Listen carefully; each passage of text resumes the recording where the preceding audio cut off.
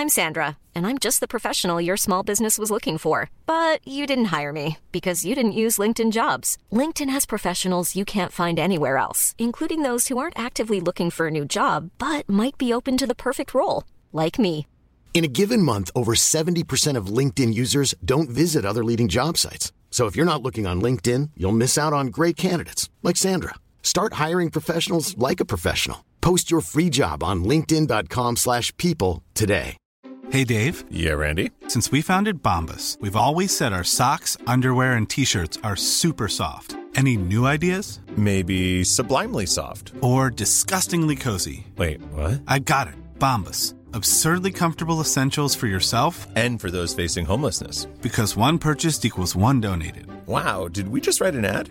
Yes. Bombas. Big comfort for everyone. Go to bombas.com/ACAST and use code ACAST for 20% off your first purchase. Planning for your next trip? Elevate your travel style with Quince. Quince has all the jet-setting essentials you'll want for your next getaway, like European linen, premium luggage options, buttery soft Italian leather bags, and so much more. And it's all priced at 50 to 80% less than similar brands. Plus, Quince only works with factories that use safe and ethical manufacturing practices. Pack your bags with high-quality essentials you'll be wearing for vacations to come with Quince. Go to quince.com/trip for free shipping and 365-day returns.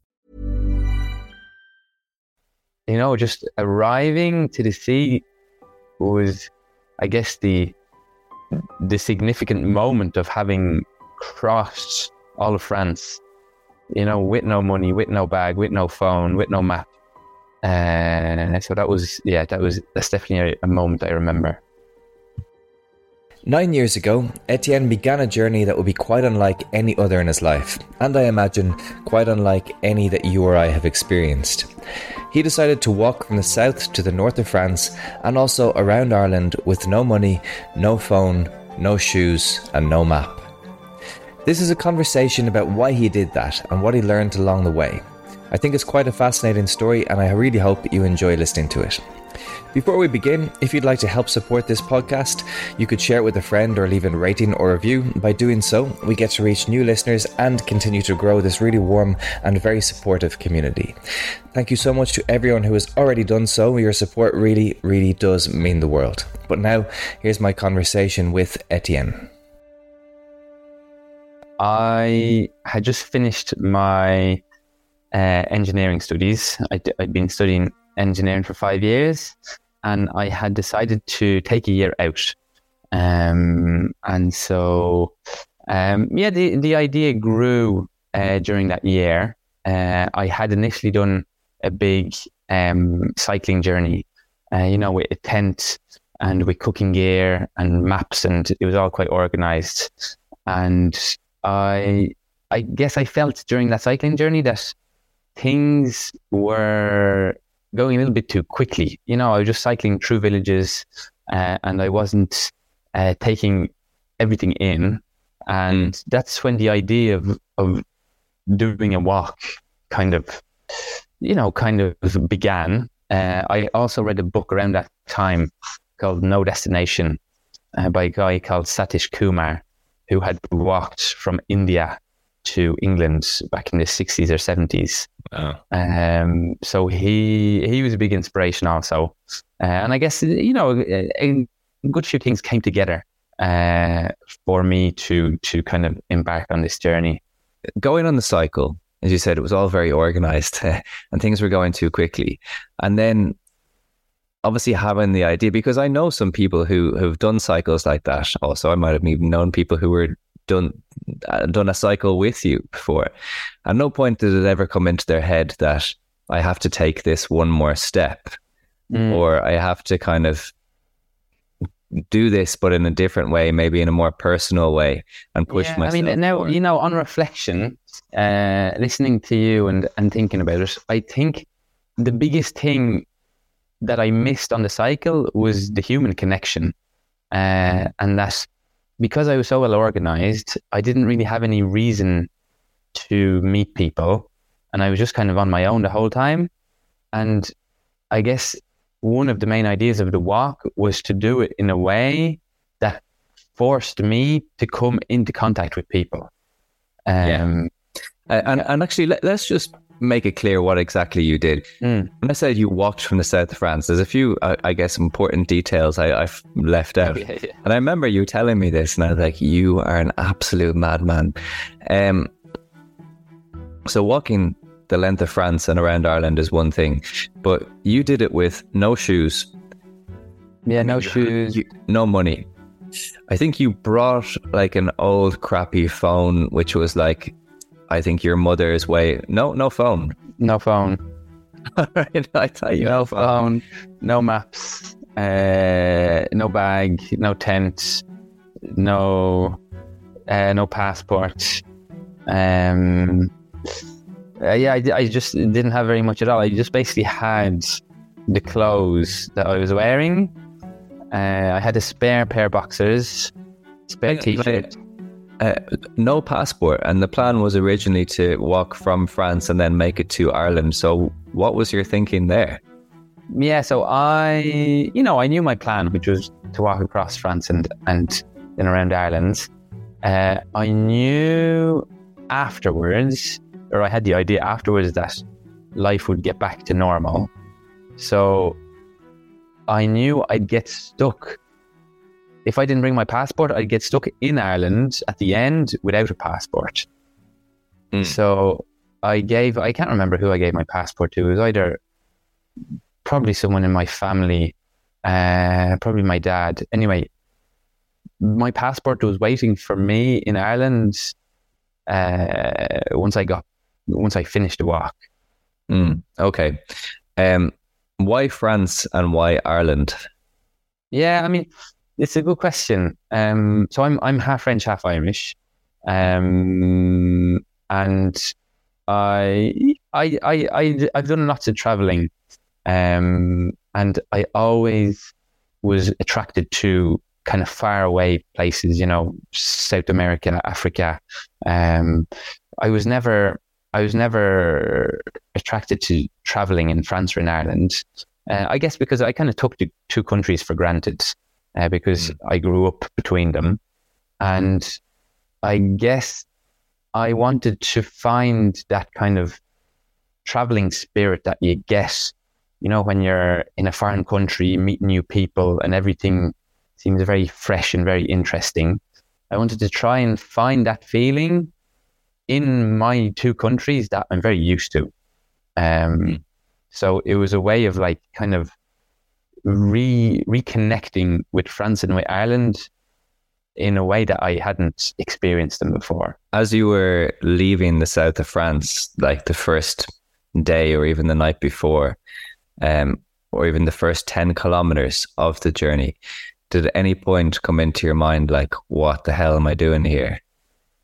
So that, no, but it's true that it was the strangest. Like, the closer I was to home, like when I had just left, because I was asking for food along the way, I was asking to stay in people's home along the way. And when I was only 5, 10, 20 kilometers away from home, it did feel quite strange because I was in places that I knew. Whereas once I was 2, 3, 4 days walk away, it was all just random, and I guess there was less of a sense of kind of what's that word? Self-awareness, the inhibition wasn't there. But no, I guess I left, trusting that it was going to work out, and if I didn't do that, I would have been a bit crazy, because I was putting myself in a very vulnerable position. But I suppose believing that it was actually going to work out meant that I wasn't crazy, if that makes sense. And I don't know.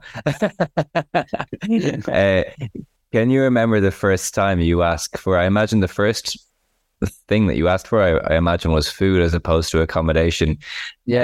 Lunchtime in Barjol. I do remember that. How was it? Very strange. So I left in the morning. Barjol is maybe about 10 kilometers away. So I arrived there about lunchtime. I remember the first 2 or 3 places that I asked for food said no. And I was like, uh-oh.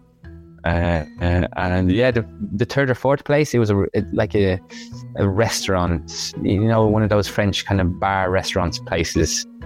And yeah, I remember the lads, in France, they always have like the menu of the day. And that day was paella. And yeah, he just gave me a big kind of takeaway dish of paella. And then sat watching some lads playing bowls, and yeah, I was like, wow, here we go. It's a nice meal to start with, I have to say. When you said the first 3 or 4 places, or 2 or 3, whatever it was, said no, did you take that no personally, or did you look at that and say, I need to change the way I ask for food? Were you seeing this as a learning experience, almost as you went about it? Yeah. So I definitely know that I ended up having a very kind of smooth sentence, smooth phrase that I would say, and I would always say the same one.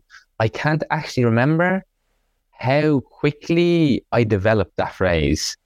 So it's possible on the first day or the first 2 days that it was still a bit rough, that phrase, and I was let's say, playing around with different ways of phrasing things.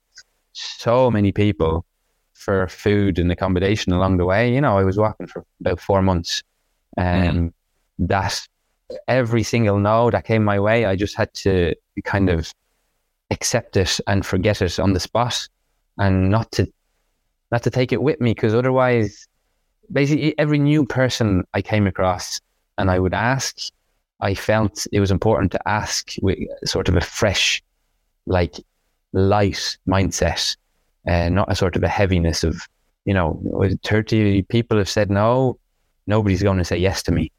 I had to kind of work on not having that attitude.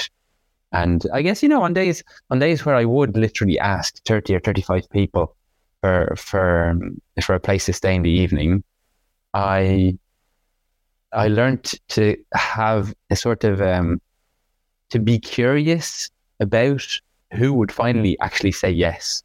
And the meetings with the people were quite special, because I would stay in their house, so we would end up having quite I suppose honest and spontaneous connections, relationships, conversations. And so the more people that said no to me, the more curious I would get, thinking, so who is it actually going to be this evening? Yeah. And I guess that's what kept me going on the longer evenings. Yeah, but like, that is not, I'm trying to think, is that something that you learned, like a technique, like bringing that freshness, that curiosity, or is it something that you just came from somewhere in that moment and you were able to bring that to the walk and to the experience? Yeah, I mean, it's definitely not something I prepared. Like, maybe part of it is in my character naturally. I would say, I did have a lot of thinking time, because all day I was just walking. So I guess I did have time to reflect and think about what the best approach was, and I figured it was just to be fresh and spontaneous.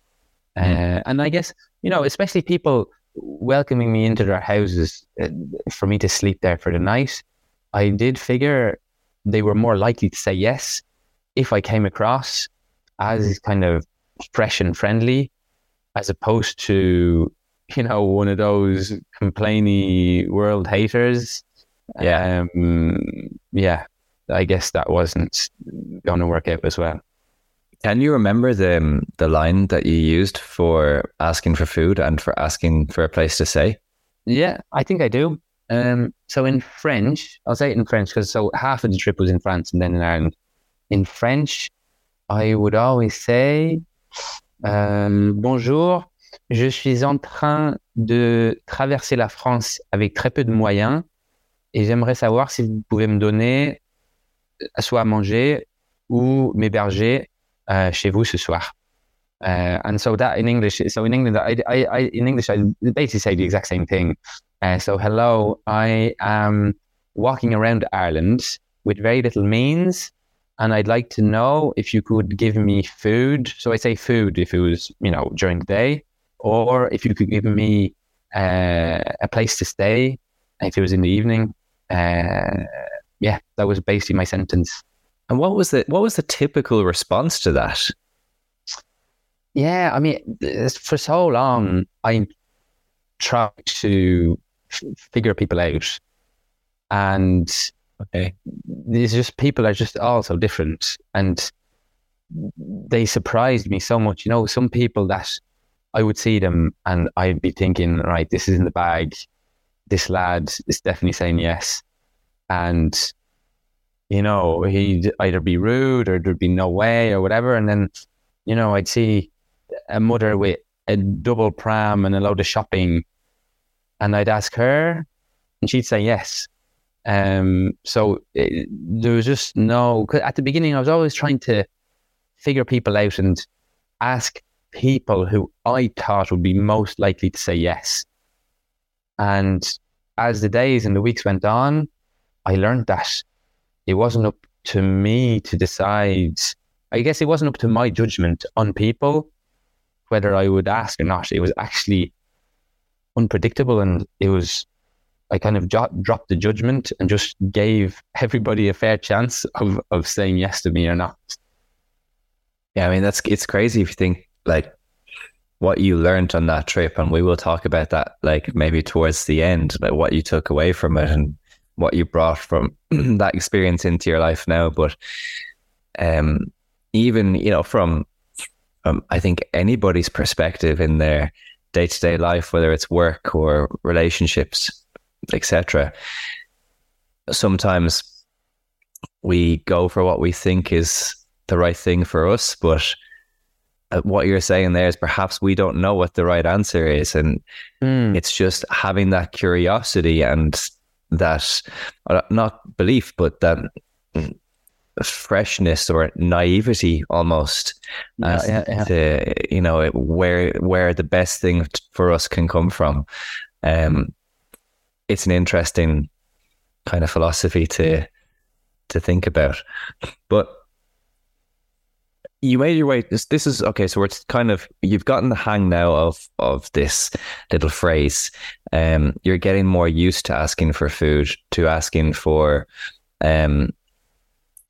place to stay.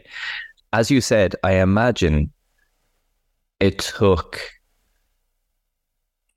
more. I imagine you had to ask a lot more people for a place to stay on any given day than you had to ask for food, because I can think if I'm a chef in a restaurant, I mean, most restaurants will have food left over at the end of the day anyway. So that was probably your technique there, was just to go into a town and say, listen, if you have anything extra, if you'd be great if you could give it to me. And I imagine most chefs would probably say, yeah, all right, I'm not going to use all of these anyway. But for you to stay in my house, you're a guy that I don't know. First of all, you're a fully grown man. I have no idea who you are. The one thing I would say is that in your favor is you look healthy. You're not you're not a person who's I wouldn't say that you're clearly addicted to drugs, or you definitely weren't drunk. I look clean, even though I had a kind of long hair and a big beard, but I think as humans, we're very good at sussing people out. And this was, the people I was asking would need to suss me out quite quickly.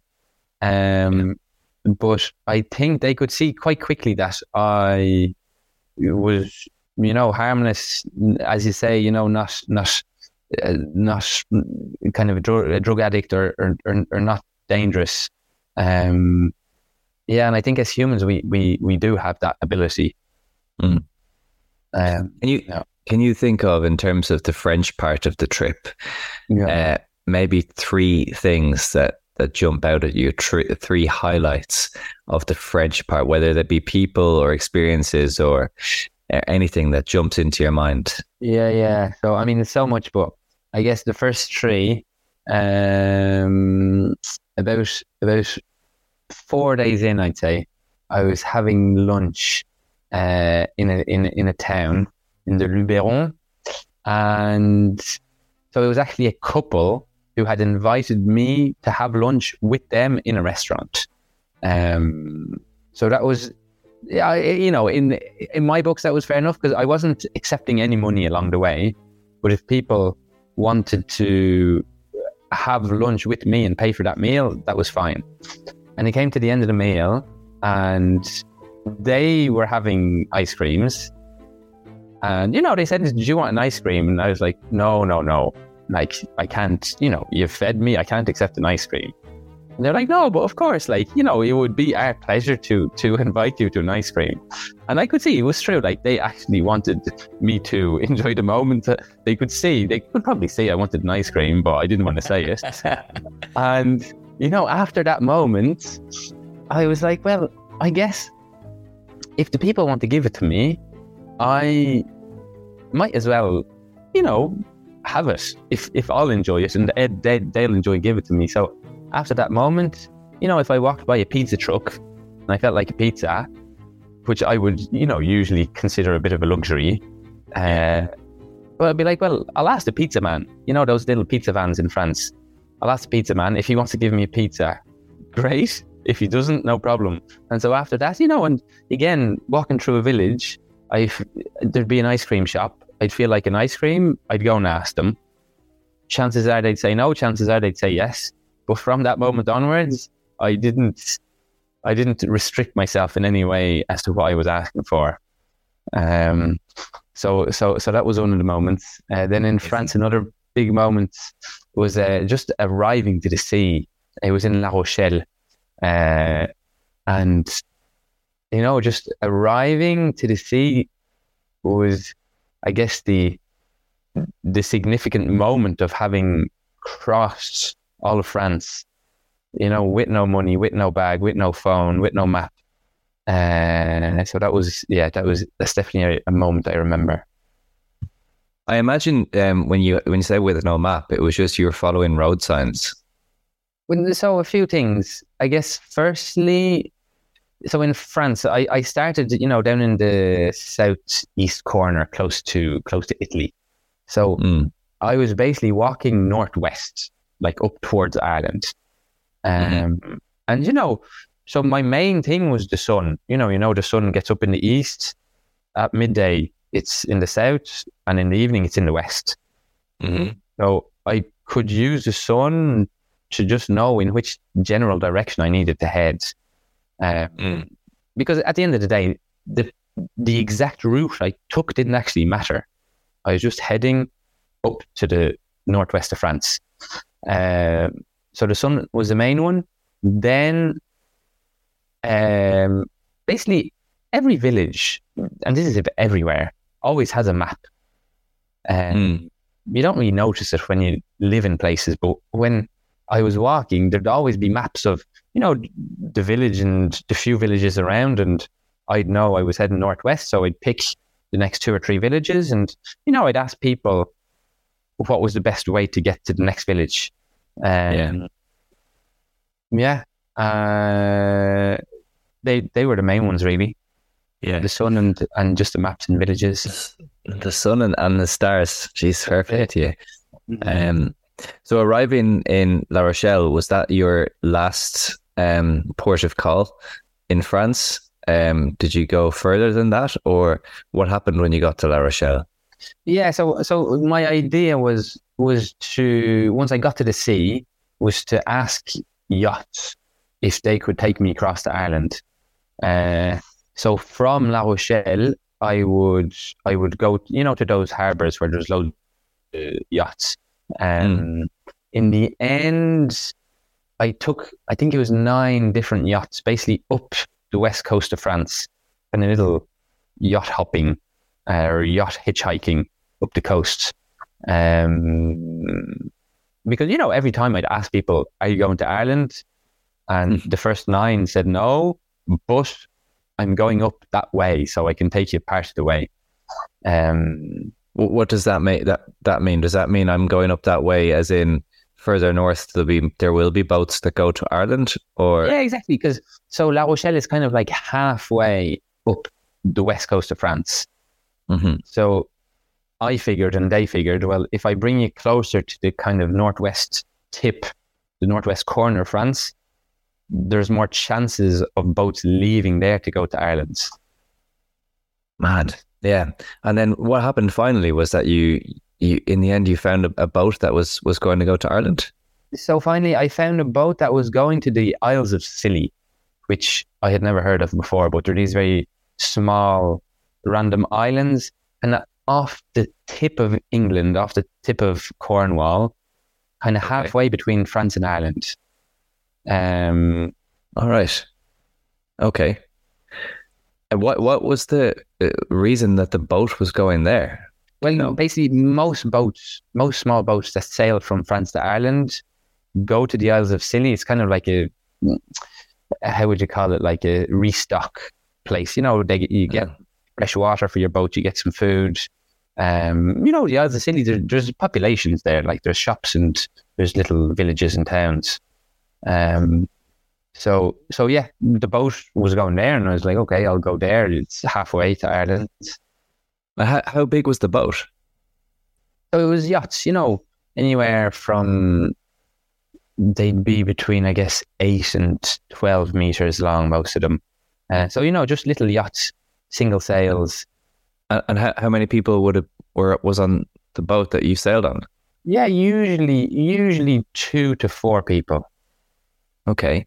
And did you tell them, like, listen, I don't have any sailing experience, or maybe you did have sailing experience? So how did you sell yourself?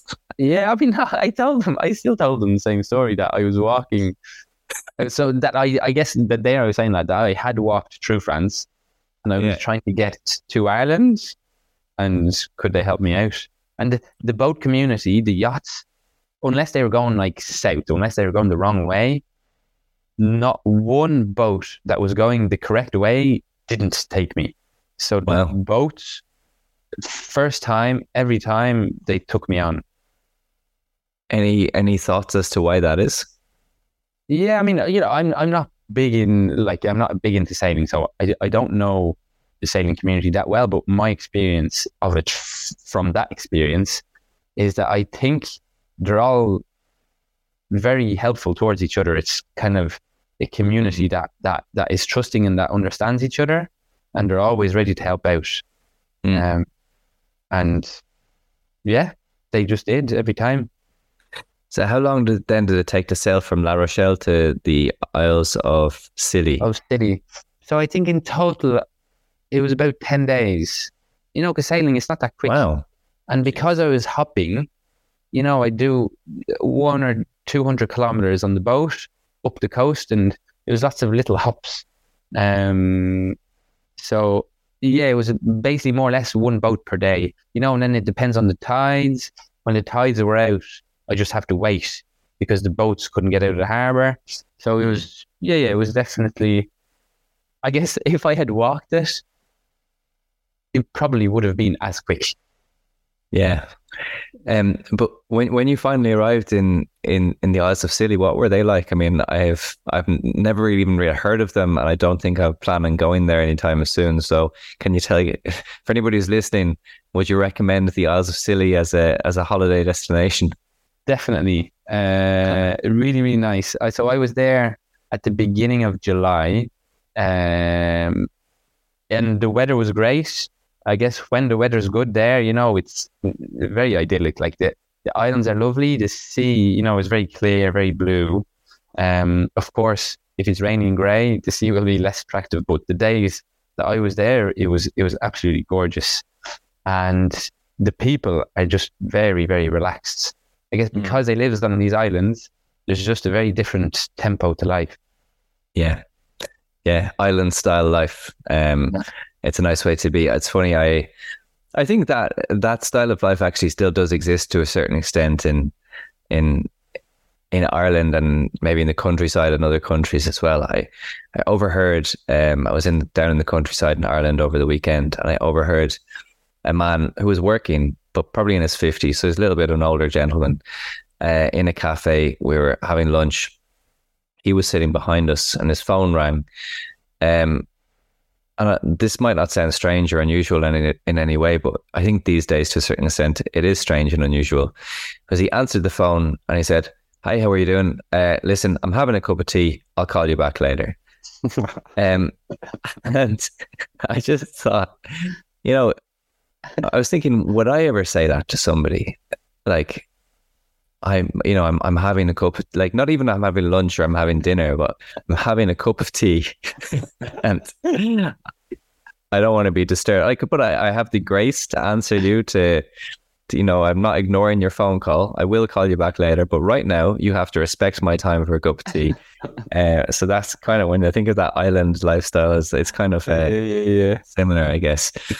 When you came to Ireland, I should say to people who are listening, one thing that you did do along this whole trip, I guess, for as a way of keeping people in the loop or updating people as to where you were and how you were getting on. I mean, obviously there was a lot of people who were worried about you, or, how is he getting on? Is he okay? Oh my God, he doesn't have any money. He doesn't have a phone. Like, hopefully he doesn't end up, on the side of a road in a ditch or somewhere.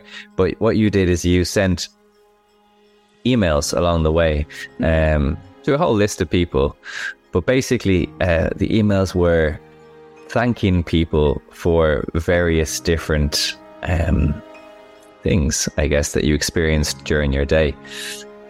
So I'm going to read out just a few of those that I have here. I still have all your emails, but you sent me on some that you have earlier on today, and this was an email chain, or I guess an email from Wednesday, the 23rd of July, which is Caro Kennedy to Glen Hest via Westport and Newport. So it's interesting because I know Mayo quite well, but I obviously know Westport and Newport, but I have no idea where Caro Kennedy and Glen Hest is. But anyway, what you said was, "Thank you, Ed, for sharing breakfast with me, and Keen for shedding tears at my departure. Thank you, the manager in the Wyatt Hotel in Westport, for the brown bread and butter. Thank you, Carl, in the pub in Westport, for the soup and sandwich and the reaction, 'Are you serious?'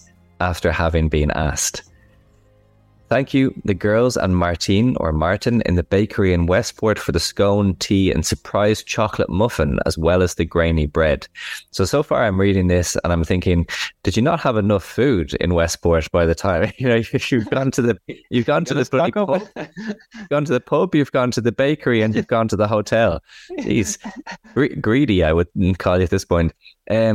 Thank you, Ruth in Newport, for the melon and oranges and the random chat and onward directions. Thank you, Pauline, Joe, Alistair and Sinead in Glen Hest, for the spontaneous acceptance at taking me in, the freshly prepared barbecue meal, the interest in the journey, and the insight to holistic healing and energy. Whatever people want to say about doing something like this, the experiences that you had, in my mind, are unparalleled. You will never have met these people through any other way. And really putting yourself out there, like as you said before, kind of at the mercy of other people, like opening yourself up into, actually, I need other people today to get me through this day. And that was your philosophy every day. But it seems like you had plenty of food at this part of the trip. It sounded like you had a really nice conversation with these people that you stayed in their house. They prepared a barbecue for you. It almost sounds luxurious. No, I mean, it was. I hadn't done lots of traveling before. And every time before, I'm not a big lad, but I always lost weight. And this is the only trip I've ever done where I actually put on weight. Because you can see what people were giving me, and I was just walking every day. And I guess one kind of internal rule I had to myself was that I would never carry food. Just like I wouldn't accept money, I wouldn't carry food, because then otherwise the people that were giving to me would just pile this, like they would just be so generous. And I guess by carrying food, it also prevented me from asking people further down the line, because I felt like you shouldn't be asking for food if I have some in my bag already. So I would never walk with food. And I guess, you could see there in Westport, you're saying were you being greedy, but I guess the mindset I was in is like, well, if I'm still hungry, I'll ask now, I'll eat it now until I'm satisfied, and then I'll walk. Yeah. It's kind of amazing. The one trip that you put on weight. It's hilarious to think about it. Do you have any particular highlights of the Irish part of your trip? I mean, so many.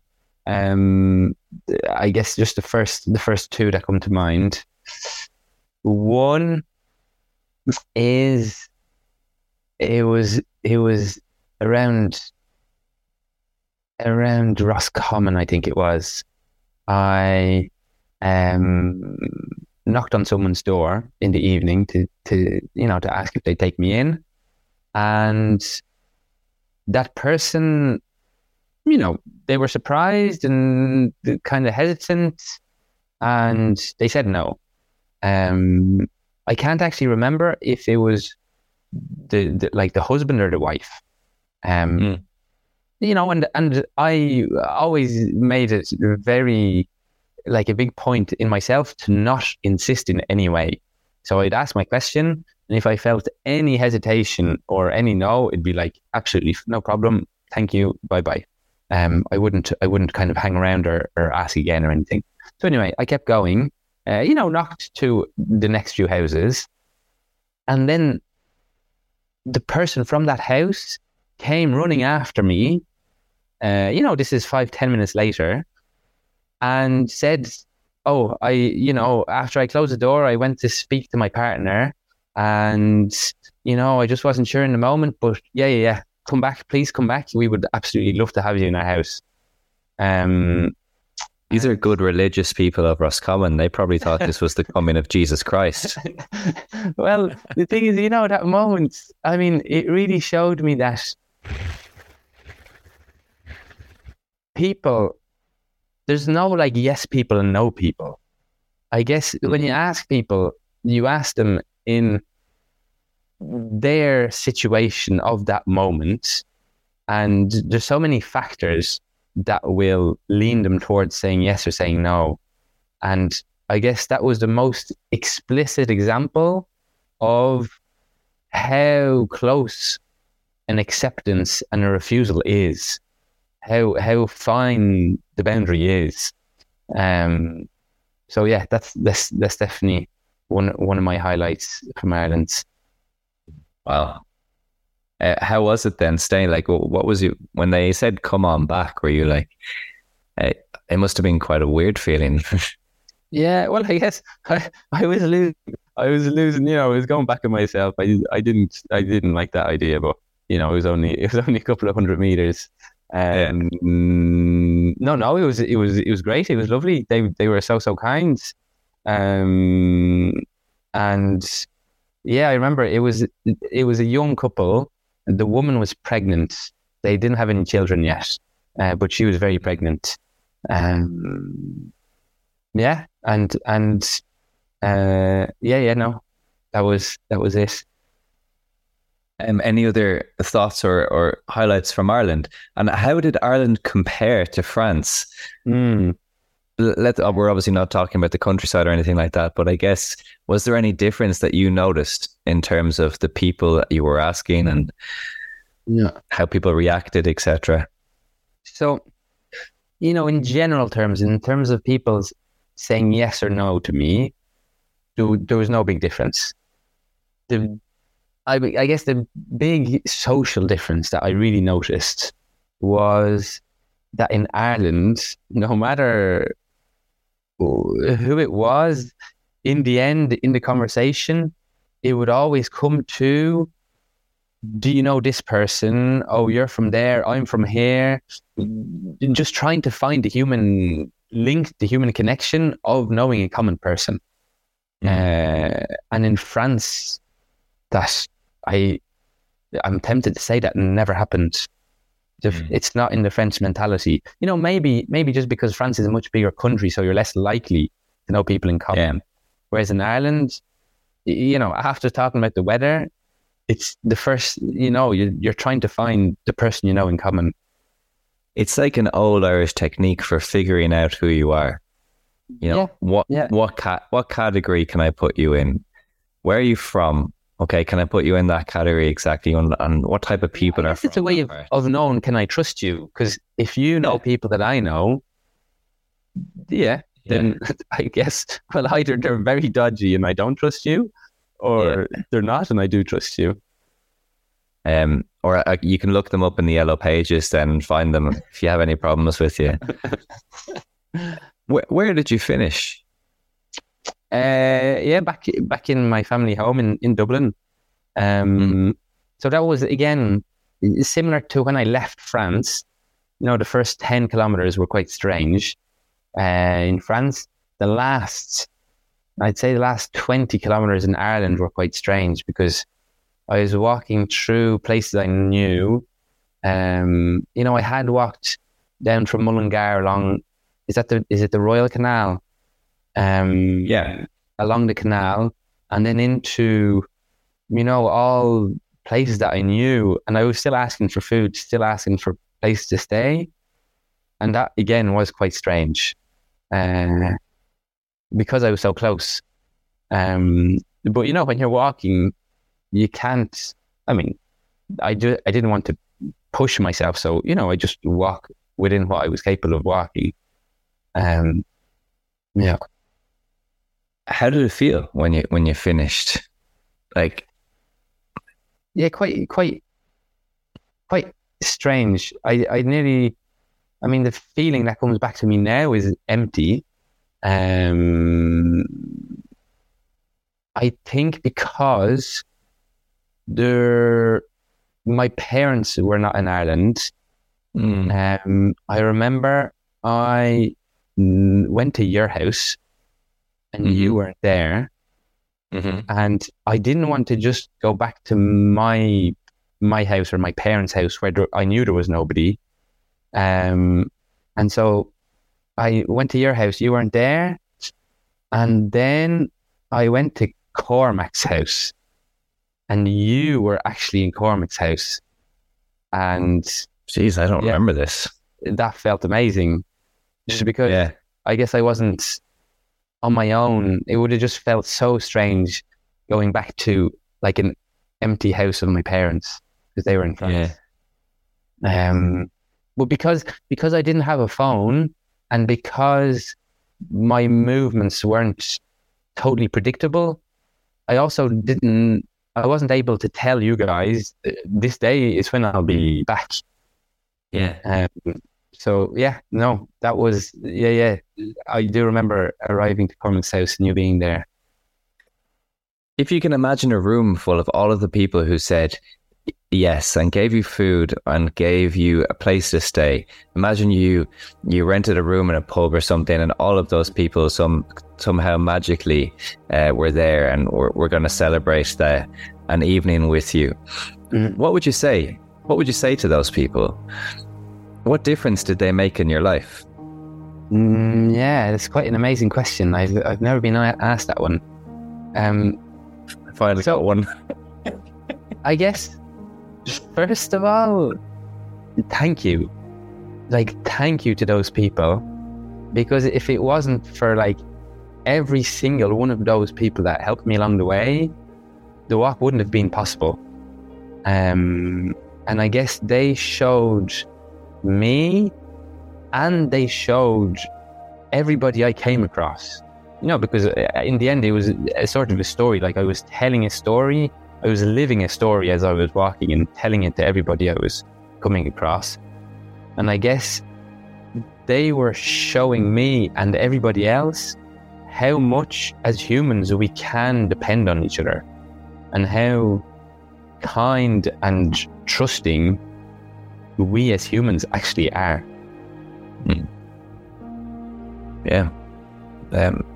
It's a nice way to look at it. There's a poem that, I think it's a poem you sent to me, called Ithaca? Yes. Or it's parts of the poem. Okay. Maybe it's not even, is it a poem or... Yeah, it is. Yeah, it is. I've never heard it before. And I don't know what Ithaca stands for or means. But basically the poem goes a little bit like this, and there's some words here that I don't know how to pronounce, so excuse my pronunciation, but it's, as you set out for Ithaca, hope your road is a long one, full of adventure, full of discovery. I don't know what the pronunciation of this name is. Lastriginus, Cyclops, Wild Poseidon. You won't encounter them unless you bring them along inside your soul, unless your soul sets them up in front of you. Keep Ithaca always in your mind. Arriving there is what you're destined for, but don't hurry the journey at all. Why is that something that you picked out, and how did you come across that in the first place? So this poem, I first came across this September. So September, 10 months ago. The head, or the principal of the school I'm now working in, chooses a poem at the start of every school year, and Ithaca was the poem of this year, of September. And at some stage during the year, I was asked to do a talk to the school about my walk, and the poem I found was quite relevant to some aspects of the walk. And so those particular lines that I picked out, that middle section about bringing those kind of demons with you.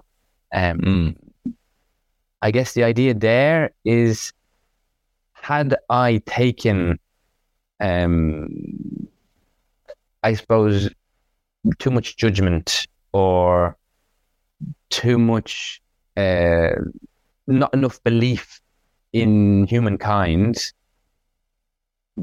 I would have never reached my destination, Ithaca being the destination. And so it was only thanks to choosing what I took with me, which was, I suppose, belief and trust, that I managed to get to the destination of my journey, which was in the end quite simple, like crossing France and walking around Ireland. Do you think it's important that we sometimes take a concept like belief or trust, because these are just concepts, they're not something that physically exist? Is it important that every now and then, in some way, shape or form, we test those concepts? Because this is kind of what you did on this walk. You were testing it. Yeah, very much so. Yeah, and I would say I wasn't testing it for myself. I would say I left knowing that trust and that belief existed, because had I not, I would have been crazy embarking on the journey. But I guess I was testing it and proving it to those around me, or to the world. Yeah. But I think it is good, as humans to kind of test those things and I guess experience them, because it makes them real. Yeah. So, like, almost 10 years now later. Yeah. Is there anything that you have taken from that walk that you would utilize in your day-to-day life? Or maybe sometimes if you come across a challenge, you're now, obviously you're professional, working as a teacher in a secondary school. You have a daughter.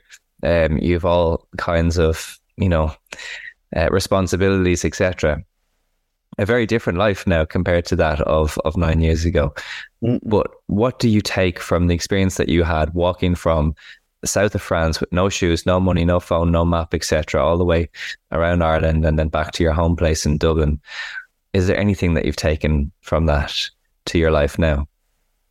Yeah, so I guess on the bigger scale, I suppose that feeling that everything's going to be okay. Everything will work out. And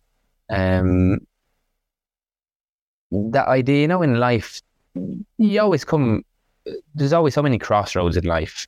Career-wise, family-wise, where you live-wise, just all those big crossroads. And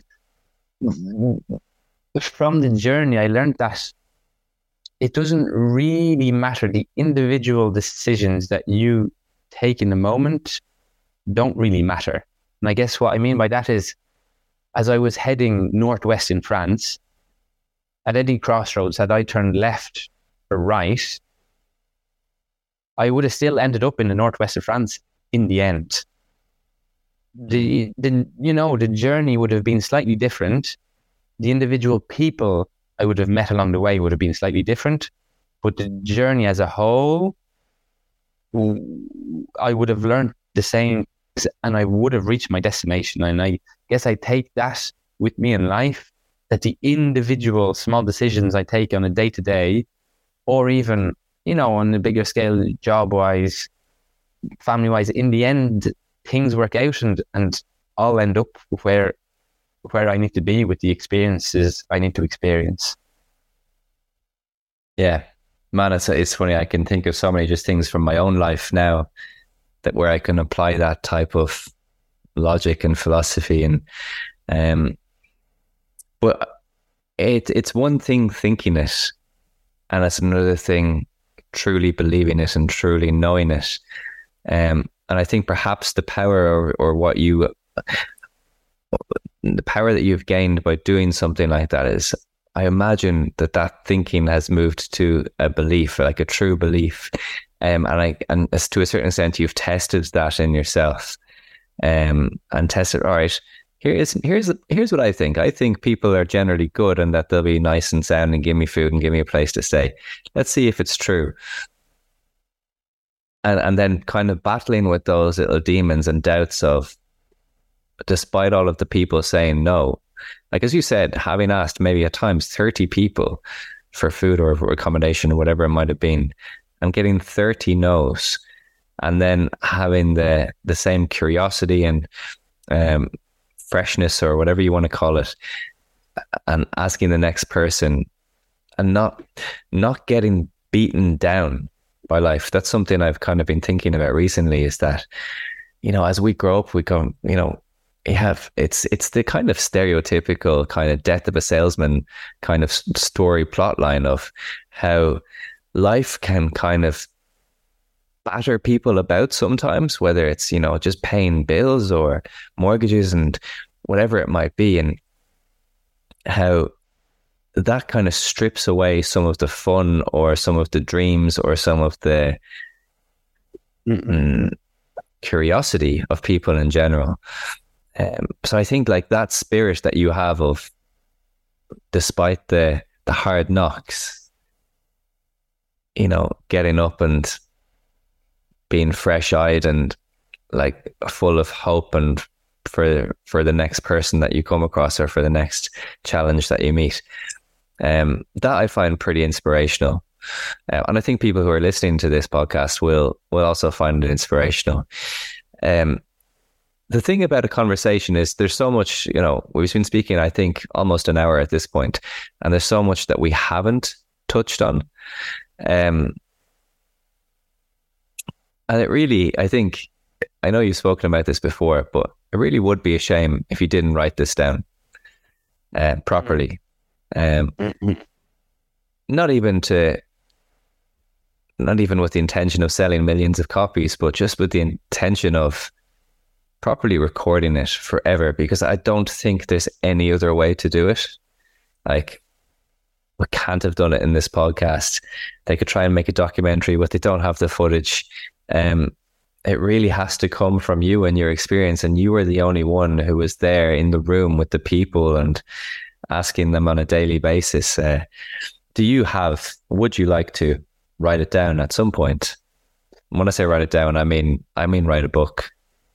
So I'm a maths teacher, which means, even though one of my colleagues in school is a maths teacher and an amazing poet, like he writes amazingly, but that is not a skill that I feel I have. I think I'd really struggle to write a book on my own. I think with the help of someone, so either a ghostwriter or I don't know that much about writing, but if I imagine someone like you now asking me these questions, like the book being a sort of a conversation, or I'd need to be guided basically to write a book. Yeah. I guess if I was to just sit down and put pen to paper, I think I'd just be terribly afraid of boring people. And the thing is, you can write, some people have the ability of making a boring event really interesting in the way they write about it. And I feel I'm nearly the opposite of that. Let's say this story is quite an amazing story, but I'd possibly be able to make it uninteresting in the way that I wrote it. No, I don't know about that. But basically, I'm very open to the idea, but I'd need someone. I need some help or someone who would be keen to be on board with me. I'm sure people would love to read it either way, written by you or written by someone else. It's a pretty remarkable story, and thank you for sharing it with us. It's been an absolute pleasure. Yeah, thank you so much. It's been lovely talking about it. As time goes on, I talk about it less and less. So thank you.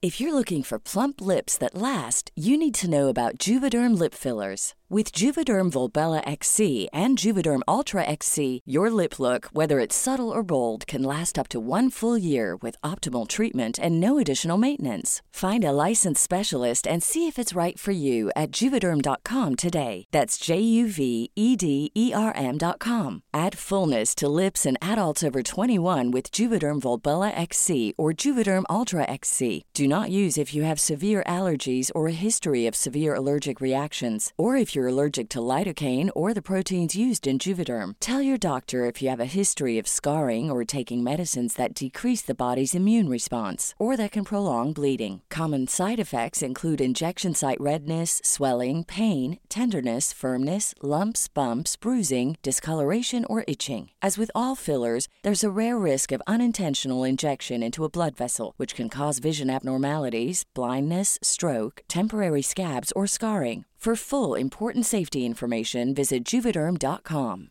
Planning for your next trip? Elevate your travel style with Quince. Quince has all the jet-setting essentials you'll want for your next getaway, like European linen, premium luggage options, buttery soft Italian leather bags, and so much more. And is all priced at 50 to 80% less than similar brands. Plus, Quince only works with factories that use safe and ethical manufacturing practices. Pack your bags with high-quality essentials you'll be wearing for vacations to come with Quince. Go to quince.com/pack for free shipping and 365-day returns.